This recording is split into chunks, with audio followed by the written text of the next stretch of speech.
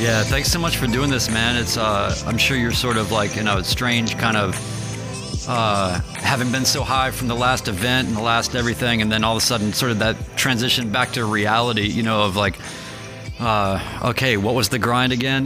What were we doing all the time? Yeah, for sure. There's always that big high and all that stimulation and stuff that goes on those big weekends, but I like my normal day-to-day routine so much, it's pretty easy to get back to it. Yeah. Hey, and by the way, just I love your podcast. You guys are doing a great thing. It's really fun, and I appreciate very much too, like just the how do I explain this? You guys are clearly like sort of psychedelic visionaries as much as you are sort of like these kind of people in the fight game, and I think about, I hate to say things like when I was your age, right? But when I was your age or a little younger, I all that sort of seeking, right? In those ways, I was very much doing. But I wasn't married to a healthy lifestyle and a lot of the other sort of conscious kind of elements that I think you guys have sort of rounded out as part of your kind of collective team sort of focus or mentality. So it's just really cool for me to see what you guys are doing in terms of just openly and humbly kind of, seeking and expressing and figuring out and doing it in sort of an unabashed sort of humble type of way. It's been really cool to sort of see you guys come up, and we're just really glad to have you, man. So thanks for being here. Yeah, no problem, guys. I'm pumped to be on. One of the things, to what Brian was just saying, with the time over these 2 years, basically, that Sean's been, having trouble with USADA and not able to compete, I've been watching the podcast and following you guys every week when you guys are doing your show and talking about all the training you're doing and, doing the cold water baths at night and meditation and, you're doing your daily readings and all this kind of stuff. And it's interesting because when you're sort of at that for that long, and I'm following along as you guys are doing this, it's almost like you guys are sort of just doing it for its own sake, because on some level you didn't have the next thing in mind about what you could be doing. What was it? Did it help free you up to not have an event that you were getting ready for necessarily, or was it just a great coping mechanism to just dive into training for its own sake while you were essentially killing time before you'd figure out what the next step was even going to be? Yeah, I think so for sure. We don't do too much fun stuff. Fun stuff going to train jiu-jitsu, and out of jiu-jitsu, it's fun just learning little ways to recover. And we're so lucky that we have the internet and podcasts these days to learn from people like Tim Ferriss and Paul Chek and all these great teachers we get to learn from, and just taking little stuff from them, like from Tim Ferriss, learning how his morning routine and then his nighttime routine, and then getting our morning routines dialed in with the cold plunge and with stretching and meditation and reading, and then having good night routines, really shutting off our stimulation, not being on our phones all night, monitoring that, and just doing all those things, all those little things, and how much they add up and how fucking good we feel doing all those things. It's like, man, we might as well just keep building and doing all this stuff, because every day we're in such good moods. We have such good energy. We're good partners to our girls. All our relationships in our life are really good. And that's kind of the main focus for us. Yeah. It's like the evidence of all that sort of hard work and good decisions starts to just be so apparent that there's nothing externally to even argue with internally what you might be going through, because you earned it, right? And you sought it out and you've figured out a lot of puzzle pieces. I'm curious, do you guys have anything that you've employed perhaps as a practice that maybe you read in a book or got inspired by from somebody else or whatever, and thought, man, that's the shit, we're gonna do that, let's try that, and then it's just been a miserable failure? Not too bad, because like I said, if we try and it doesn't work out, nothing too crazy. The biggest thing that both of us taken away from doing all this biohacking type stuff is like the meditation, the constant meditation practice we've been doing with Sean. And you saw him in that fight leading up to the fight. He looked so ice cold. He looked like he was in a completely different place. Totally. He just let his body go. He was just completely in the moment, let his body go and do what we trained it to do. And you could see it. It was pretty impressive. He didn't even breathe out of his mouth that whole fight. He just breathed out of his nose. Yeah, it was really intense, man. I mean, for people, you know, a lot of people follow us who are into fighting or they train themselves. But a lot of people who follow the podcast are more into creative stuff and aren't even necessarily fans of MMA. But so I've just to let people know, Sean had a great comeback fight on Saturday night. And he was just, I mean, it was basically, you couldn't have asked for a better reintroduction to the fan base.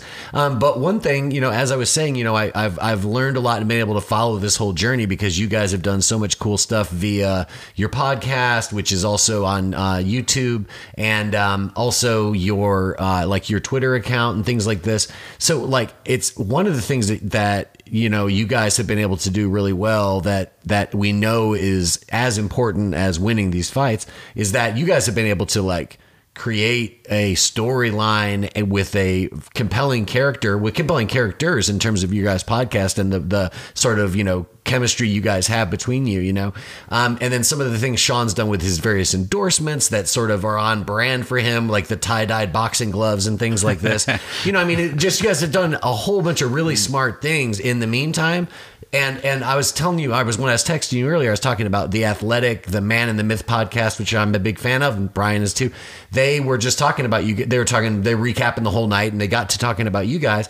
And they were saying, like, man, like that, the whole story around that fight the whole week was like on fire. Like this guy had never gone anywhere. And I think it's because you guys kind of did a great job of not going anywhere, making sure that you maintained the kind of buzz that Sean already had going and then fleshed it out for us. And really, I mean, I feel like if you're a fan of Sean O'Malley, there's a whole lot that you know about his day-to-day life. And it's fucking fascinating. And you're on your, I mean, I'm invested in that story, and that latest chapter was the fucking doozy.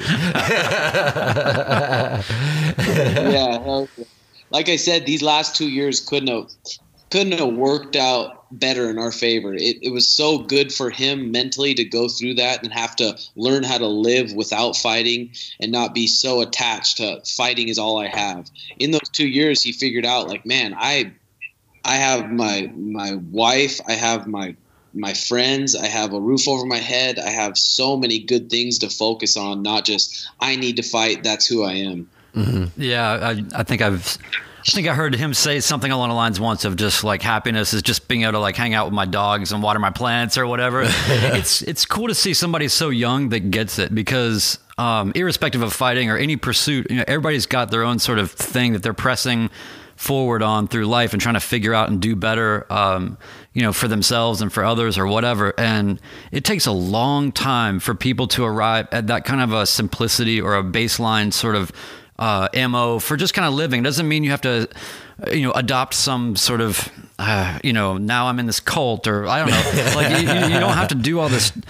It doesn't have to be like sort of even organized or right. Of any orthodoxy, right? Like it's just to just understand some very baseline things. And I also have noticed there's a way of looking at sort of the notion of gratitude that I think you guys have both really dialed into that it took me a lot longer to figure out than what you guys are already sort of tapped into in terms of like where gratitude comes in. It's not like saying to yourself sort of I'm thankful for this as much as it is sort of having like a current that kind of runs through you in some kind of way. It's something that you have to really kind of sink your thought and your mindfulness or whatever you want to call it, like into it. So it's just cool, man, to see, I'm so glad that I was not anywhere on a world stage when I was in my 20s or early 30s. I can just say that because, I would have, it would have been terrible, whatever I was doing. So it's cool. Like, do you feel like especially you being, a fighter and a coach, right? I mean, like, in this burgeoning sort of partnership over years now, like, do you feel like that for you, this is the path and this is the way, or are you already seeing sort of a lot of forks and a lot of opportunities or maybe even completely different lifestyles that you might want to live at some point? Or is it something where you're just so into this fighter mentality and fight camp and training and teaching and all of that's kind of all you can allow yourself to see, perhaps. Yeah, and I think, like I said, if there was no such thing as money, that money wasn't even a currency or anything, I would still just be at the jiu-jitsu gym every day, still helping out my students. And a lot of my students now, I just try to teach them.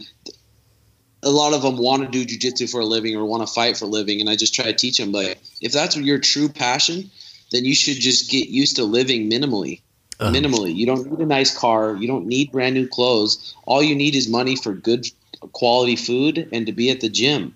And I think that, and being able to give that back to my students and give jiu-jitsu back to my students and create this community. A lot of, probably 50% of my students at my gym have came from the podcast. So they know the type of mindset we have. So it's a community of people we're all like-minded, super positive people, not materialistic, not big egos, and all of us together being around each other is just it's a fun spot to be around. That's really cool, man. I think that's really interesting that you've, been able to fuel your roster of students through that podcast, and what a kick-ass filter for some kid to come to you, or adult, whatever. I'm sure you have all types of people at your jiu-jitsu classes, but for them to come through that filter, because a lot of times when you go to a new place where you might be wanting to practice a martial art, I mean, you have no idea what you're getting into, and that's a really interesting thing to think of the podcast as the introduction that students are getting it to your place.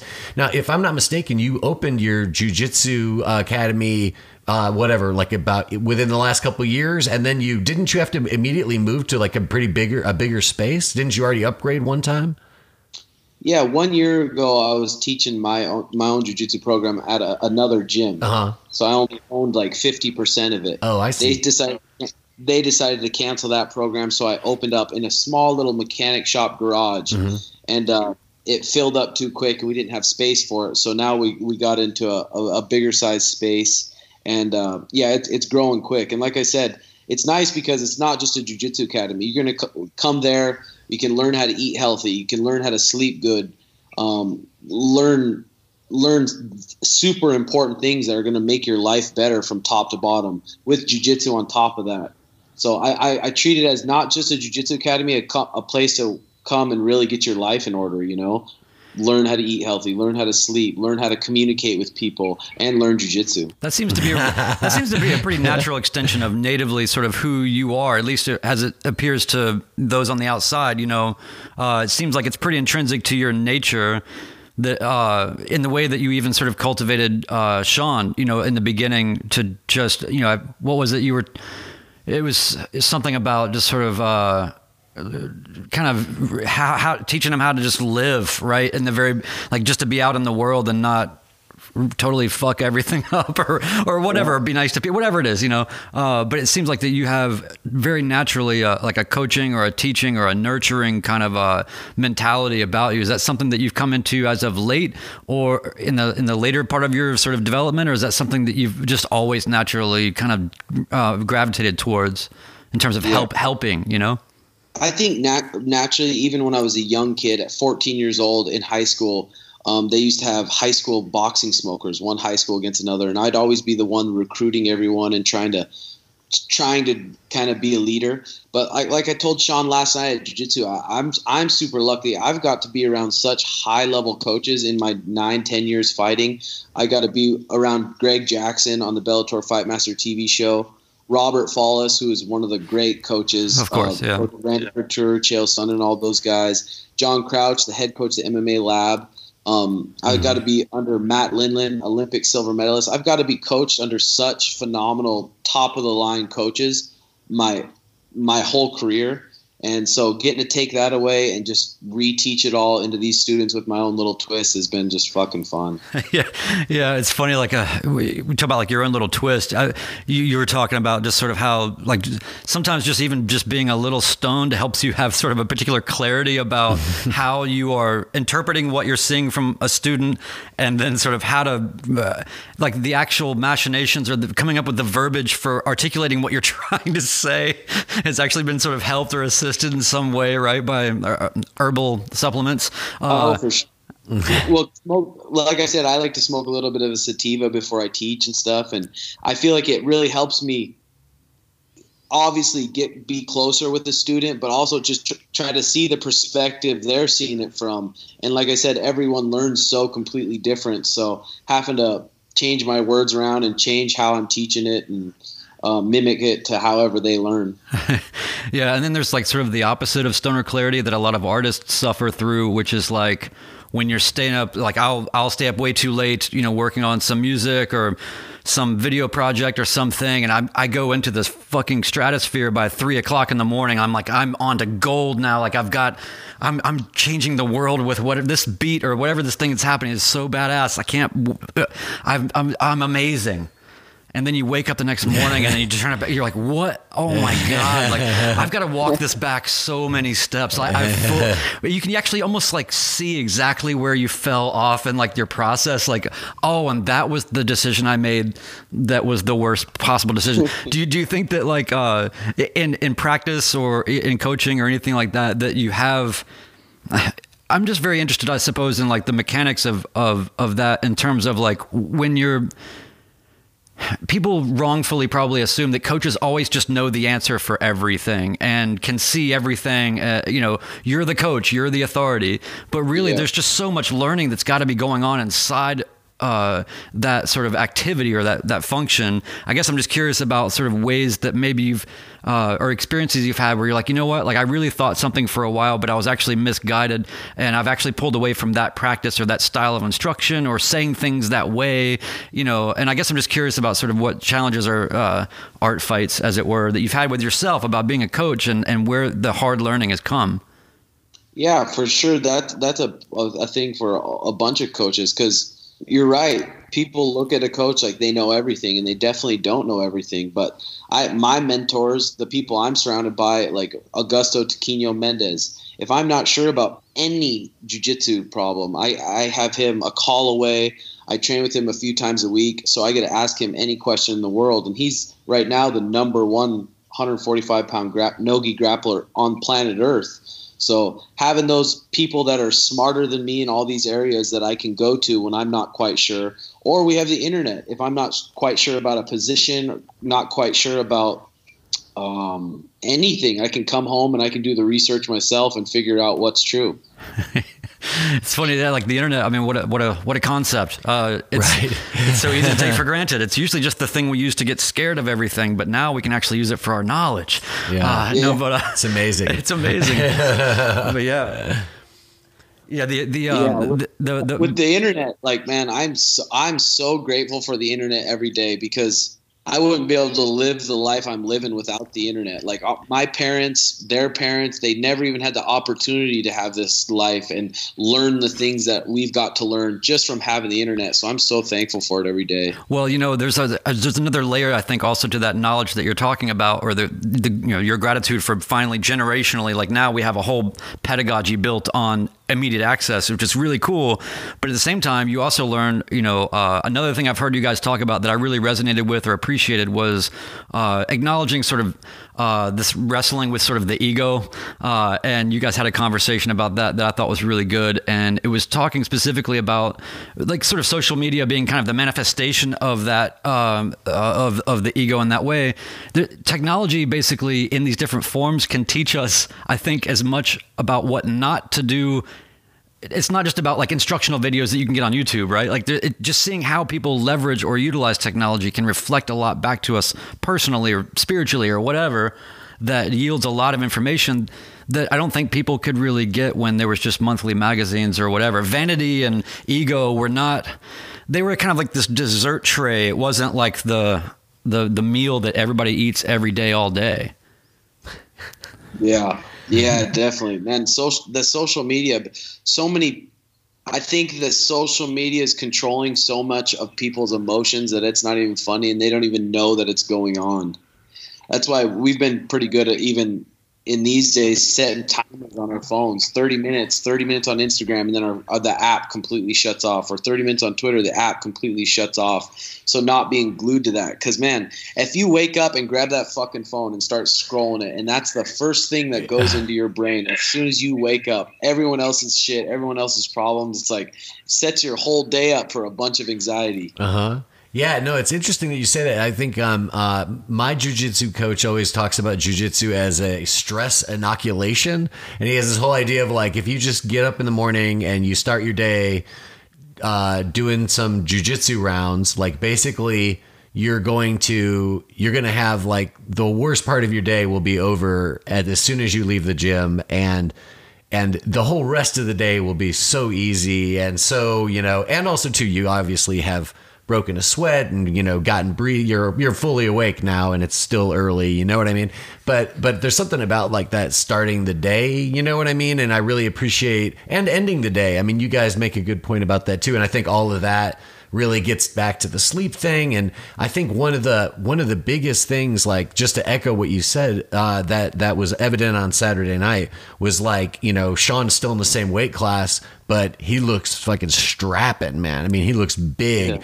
And for people who saw the fight or did not see the fight, the whole ending sequence of that fight really happens because at some point they tangle up a bit, and Sean essentially just grabs the back of the guy's neck and just sort of follows him into the fence and just whips him onto the ground, just whips him by his neck. And it's like such a power strong move that I've never seen him do anything like that before. And it was like, that was impressive. You know what I mean? And I think it was really a reflection, and just the way he looked. I mean, everyone's commenting about the way he looked, but I think it's really a reflection of like the pure, like foundational kind of health that you've helped him achieve. Hell yeah. And that's why I said we knew we were doing all the right things, but still Saturday night we had to prove it, had to prove that we're doing all the right things. And he definitely did. And just getting started with him, he's a special fucking kid, special athlete, super, super good eyes. Some of the best eyes a human can have. His timing so good with his timing, and he's got such good discipline. If he commits to something, he's not going to let his inner bitch talk him out of it. He's going to fucking stick to it. That's awesome. Well, how do you wrestle with your inner bitch, Joe? She wins a lot. No, I was gonna say, I think that part of that, that obviously comes from, the kind of all the kind of work and stuff you guys have done together. You guys are always like diving into like this sort of like stoic philosophies about like moderation and things like that. Talk a little bit about that. Like, what kind of like philosophers are you guys into? There's also somebody else I'm trying to think of, Eckhart Tolle, right? You guys are in him, right? So we tell people who don't follow you on the podcast, like, who are some of the thinkers that you guys look at? Because I think that obviously informs a lot of this kind of thing. This idea of like, hey, if you're not eating healthy and sleeping healthy, what good is the training and that kind of stuff? I mean, a lot of this stuff is like really about, just a moderate lifestyle where you're healthy body, healthy mind, healthy fighter, Anyway, I'll be quiet now. Go ahead and talk. Yeah. Probably Paul Chek. Paul Chek's one of the big ones. Eckhart Tolle, really like him. Tim Ferriss, along with the Stoicism and the Marcus Aurelius and those kind of things. Just, like I said, knowing what's important in our lives. Coming home and not thinking about, what we don't have all the time. Just thinking about, damn, we have so much. And shutting off our phones at night and enjoying my girlfriend, because she's not guaranteed to be here every day. Mm-hmm. And I need to be super thankful when I get to lay down in bed with her, or super thankful that my dogs are here, because they could get hit by a fucking car tomorrow. So just enjoying those super simple things and just being able to live in the moment, not constantly think about what happened earlier or constantly worrying about what's coming up. Just being able to sit with yourself and just be in the moment. And it's definitely a practice. It's not something you just do and, okay, I'm good at it. You have to practice at it every single day. Yeah, we just had this window that's behind us here that you can see about 100 yards that way. An F3 tornado came through last week. And, we got woken up in the middle of the night, and, this thing, we were all no time to prepare. And this, the whole place was shaking, and, it was really freaky, man. And then all of a sudden you realize, oh, like I have it so good. We didn't get our house destroyed. It just missed us. And then right after this and before us, for a 10-mile run through town, there's all these people now that are, no place to work, don't have a home anymore, traumatized kids, all that stuff. And you just, you've seen a lot of this lately here in Nashville. We've got sort of we did the 1-2 of tornado coronavirus. So, we also have like, kind of, at least for Tennessee, ground zero for that is just south of here. So, it's been fun for us, this week. But the idea is ultimately based on that, being really mindful and being really aware. It's so hard. Again, this kind of gets back to what you guys had talked about, where it's like that gratitude, you have to really relish it and really submerge yourself in it. It's not just something that's lip service that you just say. And I think that unfortunately for the broader culture, it takes shit like this to just happen, where like you can feel the resonation of, oh shit, like I'm really, it's not just like hashtag gratitude. I was going to say, yeah, hashtag gratitude. Yeah.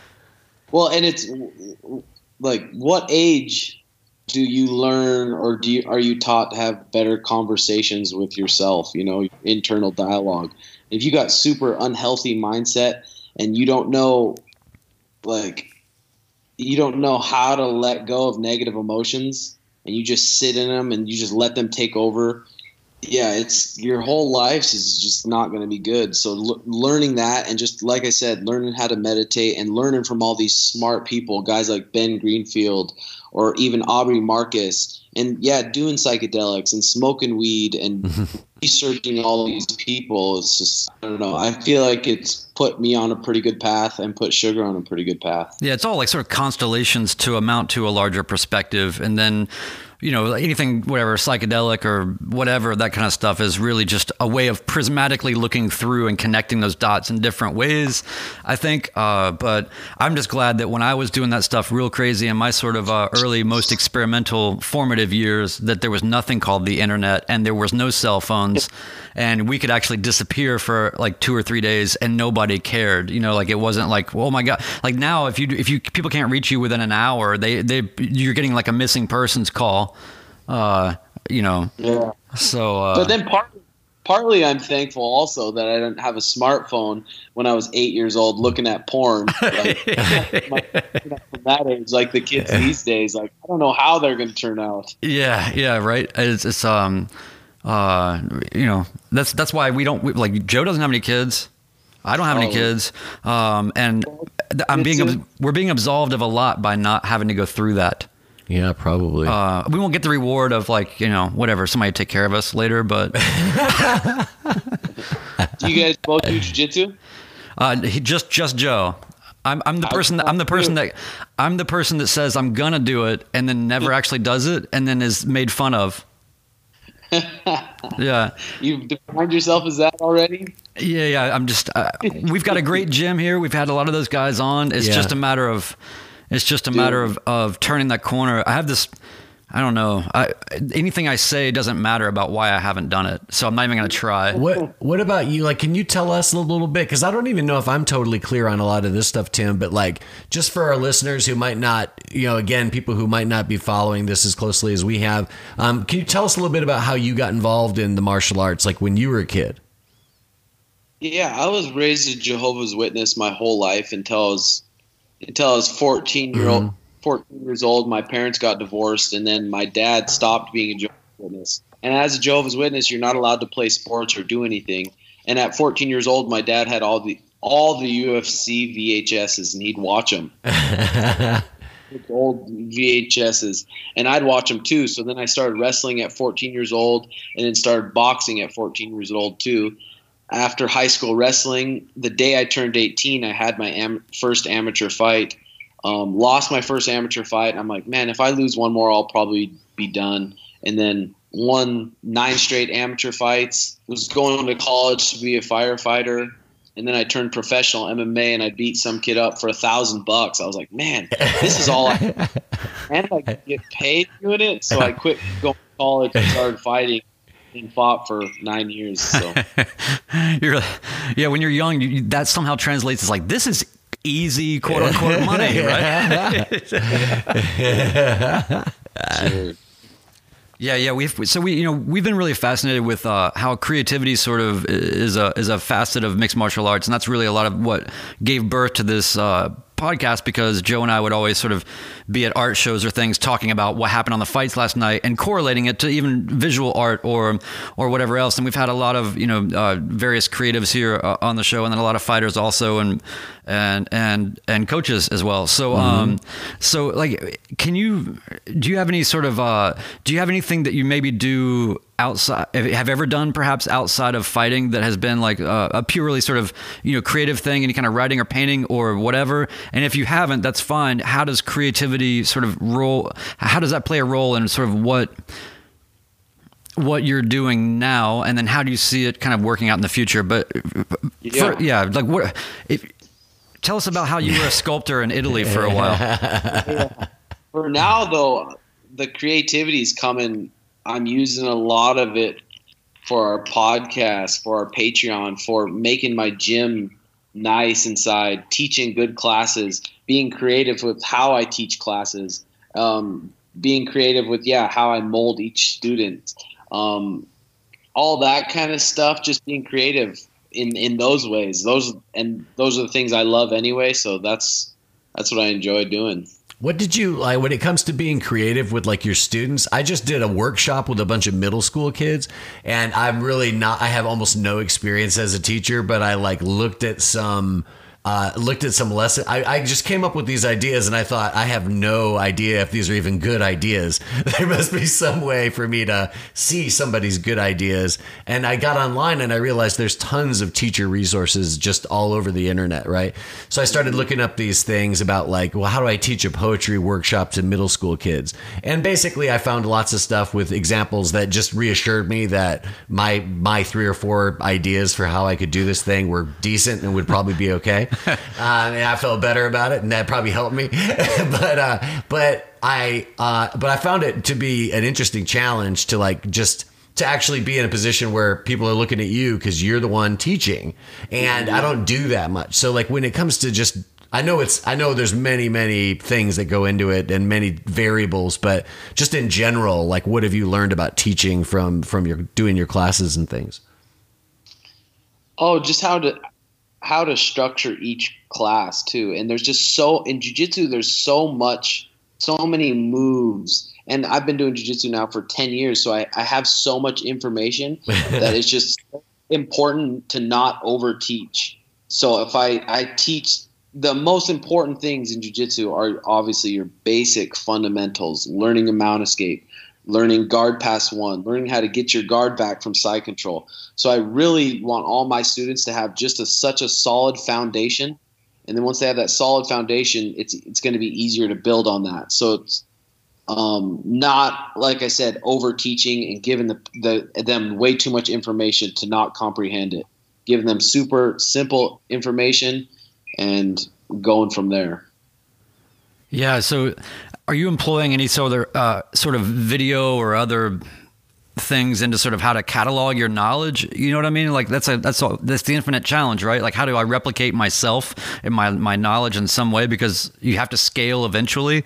I'm not saying like, where's the next instructional video? Like, although that would be cool if you made one in like an 80s totally theme, like with only on VHS. Like, that would be rad.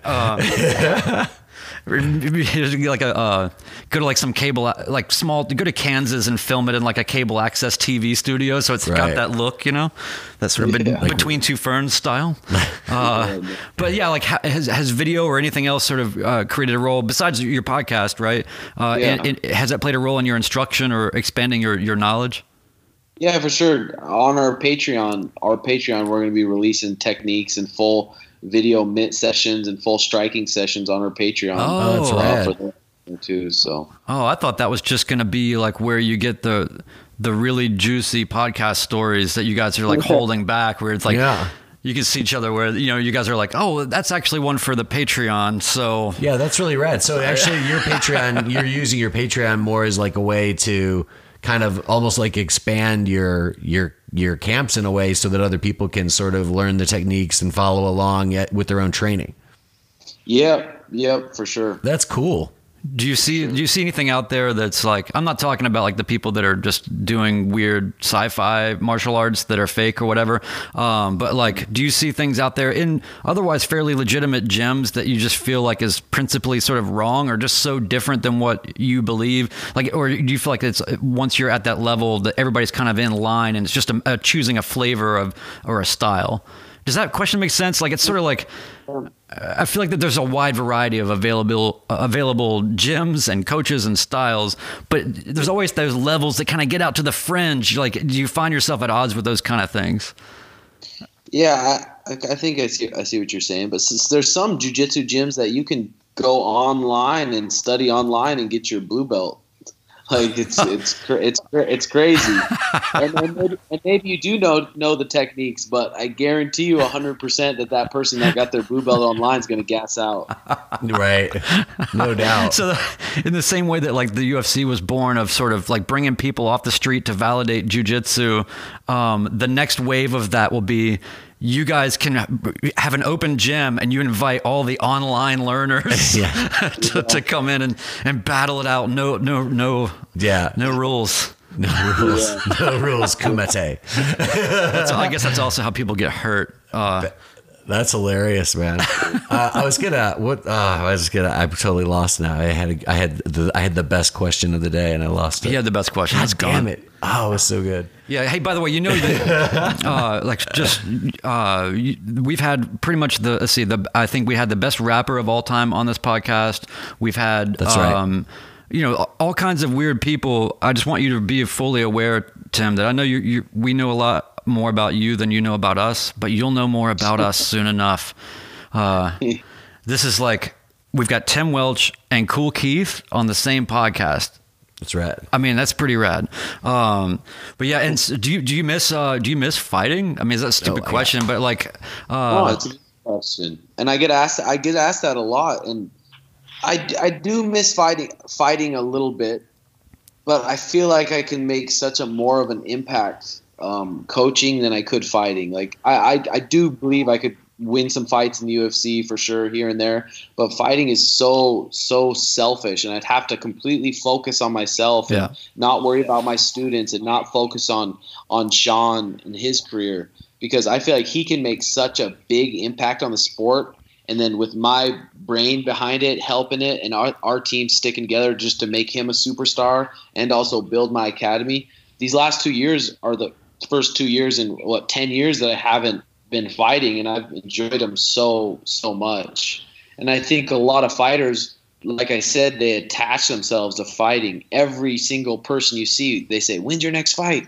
Or are you going to fight again? When's your next fight? So they're just thinking, oh man, that's where I get my respect, is when I fight. That's where I get my respect from people.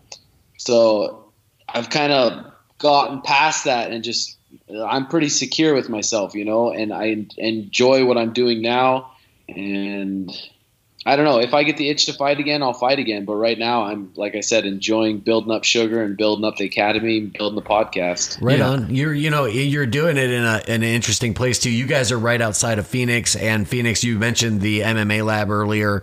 I think about, Israel Adesanya and City Kickboxing. There's all these different sort of hotbeds of like MMA, the next wave. Yeah, and there's things around, in this part of the world, there's this place and that place, that are, for whatever reason, are like the cutting edge thing at this time or that time. What is it about Phoenix, man? I've got relatives in Sedona, so I've been through Phoenix a bunch of times. But what is it about Phoenix that makes it such a like a little, hotbed of MMA training?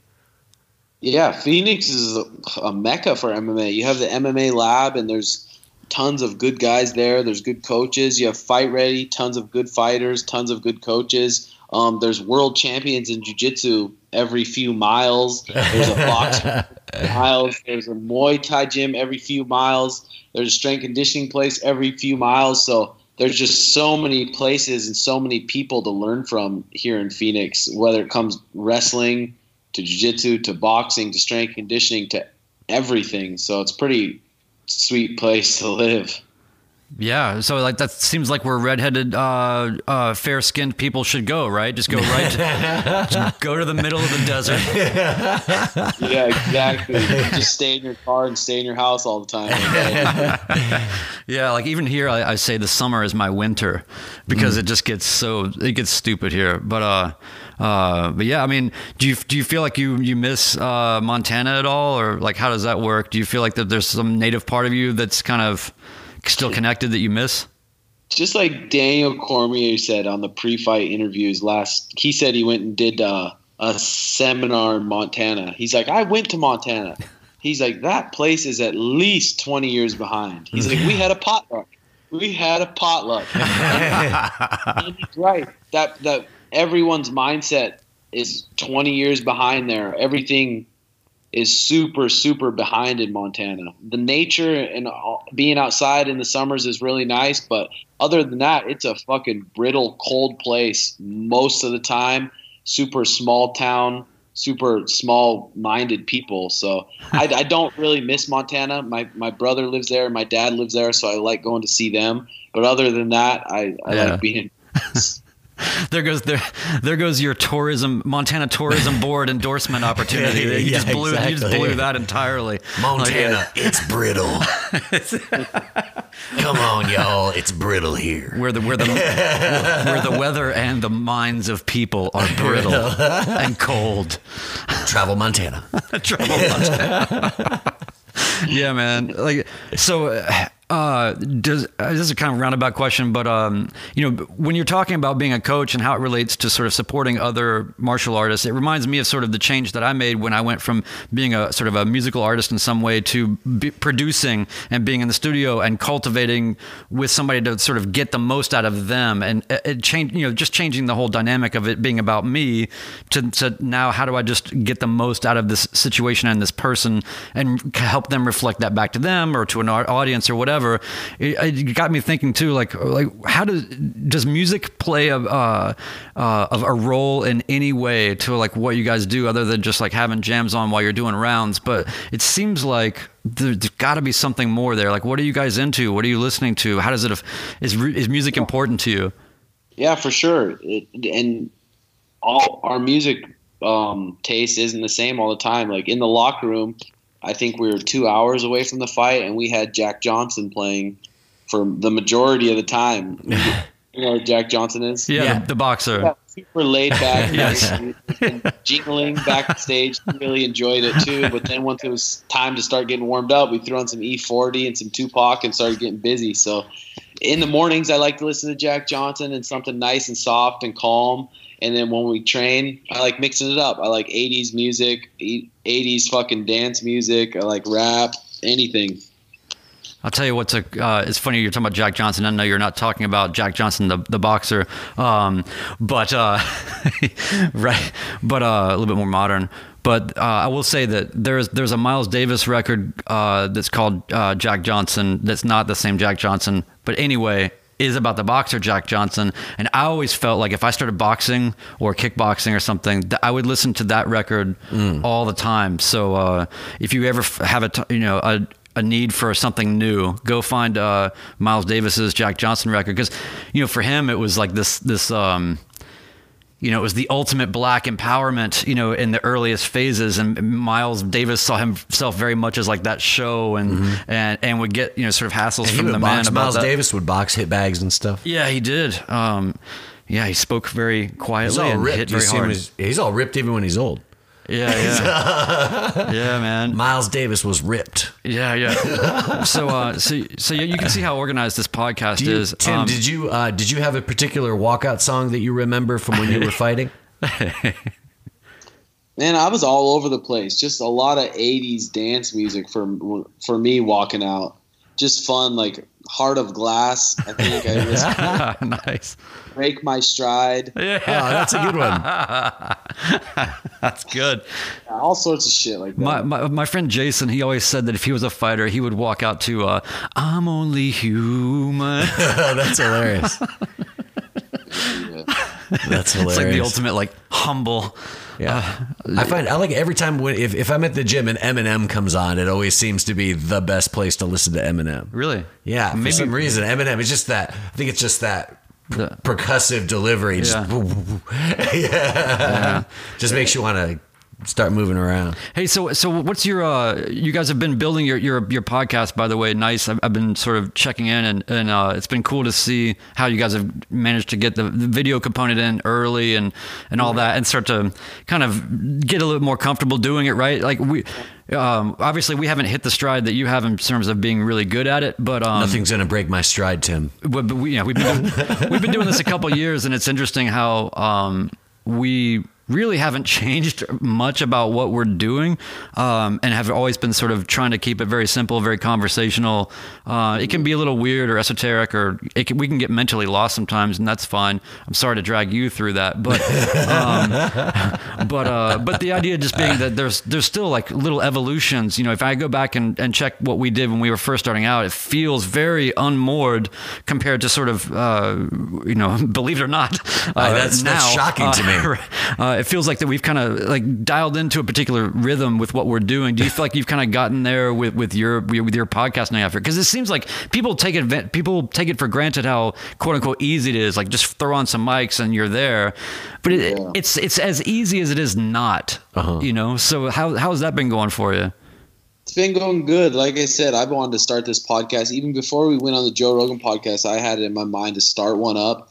But it's like once you start getting into it and the mics and all the stuff and then putting the audio and then needing a host and then we get into videos and then video camera switchers, I'm like, man, that's sound alone's its own whole world. And then video is its own whole world. So just trying to figure it out as we go. And we're constantly trying to like improve our podcast too. So I think next episode we've got a video switcher now, so we'll have 3 different cameras, but all that shit figuring it out on our own has been kind of tough. Yeah, I mean it's one of those things where it's like there's a reason why there's people that specialize in that, and that's all their jam. That's all they're focused on. As hard as you're training and doing all the other things that you're doing, there's somebody that's like, this is my shit. I'm focused on video and video podcasting and all this. And there's so many variables. It's been really interesting actually, just from a media person, or media perspective, just people like Luke Thomas, running their own channels, doing all their own shit, figuring out all the video. People that are it seems like there's a lot of people that Firas Zahabi. Yeah, like there's a lot of people that have really like taken on that challenge, which is cool because it means that the technology is right on the cusp of being just so good that anybody can do it. But at the same time, not everybody can do it. It's a pain in the ass. I mean, there's a reason why we haven't gone to video in 2 years of doing this, and that's you can see us right now. Look at us. Like that's not going to help us at all. And then and then also it is just sort of like it's just this layer that I had to sort of like we had to sort of go, okay, when you think about the effort of what that is versus the return, I think that most people just want to listen anyway for us. But I think we're going to have to kind of go that route eventually. And then you have like the consideration of doing live things or whatever. It just starts to become like a thing where you're like, God, I'm thinking about so much shit other than like what is most important to what like I'm even here to talk about or do or whatever. So it's been interesting to see, like maybe there's like a ceiling to how much you guys want to evolve, but it sounds like 3 cameras and a switcher is probably plateau, right? Cool. That's as much as like anybody does, right? Yeah, I think that's pretty much what most people do. But like I said, I think the main focus is just keeping improving the quality. And if we have to hire people, then we have to hire people. But also making it simple and convenient where we can just show up, sit down, and turn on our shit and go. Yeah. At the speed of ideas and at the impulse. It's the same thing with like, even when you're just setting up music, like there's a lot of times where you have to set your music gear up before you actually have an idea and want to do something because there's so much routing or there's so much connecting gear or there's so many times where you get the impulse to do it, and then it's the same thing with podcasting, right? Where like if you don't have everything set up, it's like the idea or the impulse killer. You got to have everything fully like dialed in. But yeah, so what is on the horizon now that you've kind of got this last event under? I can't remember. Are there any suspensions, medical or anything? No, everything's healthy. We're going to try to get him booked as possible. It's either going to be Probably UFC San Diego or July 11th, I think, which International Fight Week. But preferably, he's in good shape and he's healthy, and we just had 2 years off, so might as well whack out a couple back to back. So hopefully, maybe UFC San Diego, and if not, then International Fight Week. Wow, sounds cool, man. Yeah. Do you have opponents that you might be interested in fighting, perhaps, or are you guys just sort of just moving forward to whatever's next?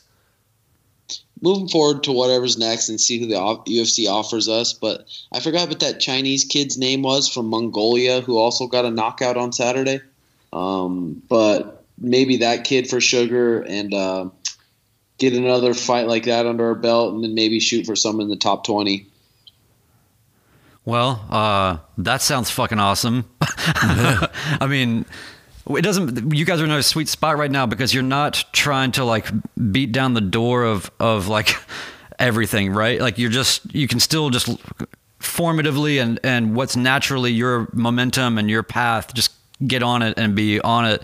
I think a lot of people, to your point earlier, you know, like where it becomes about the identity and what you're doing next and how you're placing yourself and business considerations and all this stuff. And I know you got to be mindful and aware of that stuff, but it seems like it does take over.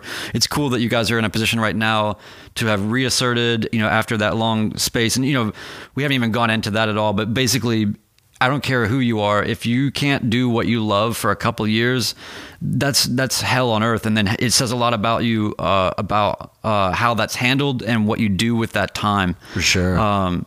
And so it made me feel good, and it was inspiring to me to see how that was done. And I was really pulling for Sean because of all that, right? I mean, and just see him in that flow state and calm and you know, and to execute perfectly. I'm sure it was thrilling for you. I mean, I think I saw they showed those camera ringside, cage side, you know, like, oh shit, you know, coach freaking out. And, you know, I remember seeing you on there and thinking, man, that is the look of not just happiness for somebody else, but also I would imagine it's got to be like a twinge of like, hell yeah, like relief. Like we got there, we did this. Now we're back locked in. It's been really cool to see, man. Yeah, thanks a lot. And definitely relief's the word, but I was telling him to throw straight punches at the end when he was hammer fisting him. I didn't want him to hurt his hand, so I was yelling straight. But I was hard up. That was the main goal, is just to get to the cage and even better yet, get out 100% healthy. So, and the goal was achieved. So that's good. It's cool that your only coaching correction that you've been able to articulate from the whole fight is that when you're pummeling someone mercilessly and they're helpless, do it straight punches. Let's really make it perfect. So we would love to give listeners. We want to make sure we'll link up all of your things, but tell people where they can find you on the gram and then the podcast. Yeah, our podcast is on Google Play, iTunes, Spotify, YouTube, Castbox, and you can follow me on Instagram or Twitter at Tim Welch MT. Sweet, and we'll put all the links in the show notes.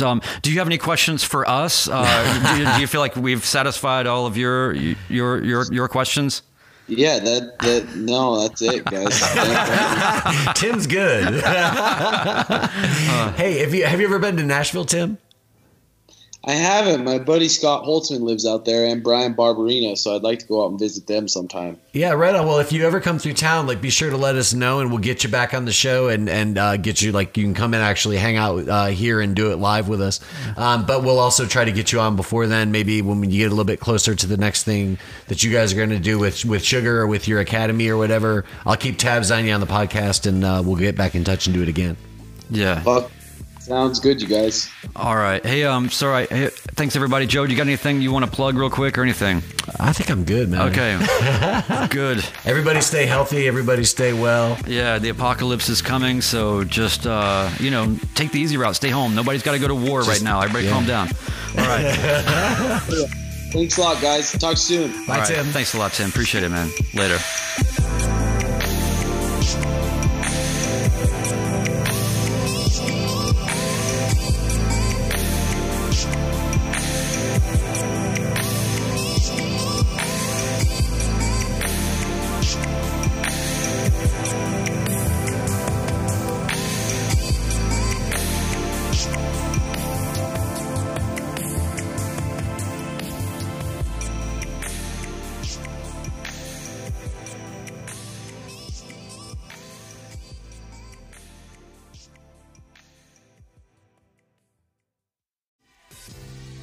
Okay guys, I love the Art Fight podcast, and I listen to every episode even though I am a robot trying to sound like an actual person. I know it takes a lot to keep the podcast going. How can I help? Go to anchor.fm/Art Fight Podcast. Click on the button, the big old button that says support this podcast. And once you get there, you'll have 3 options. You can just choose the lowest level. You're going to pledge 99 cents a month to our production and help us out. Again, anchor.fm/Art Fight Podcast. Click on support this podcast. All right. Thanks, everyone.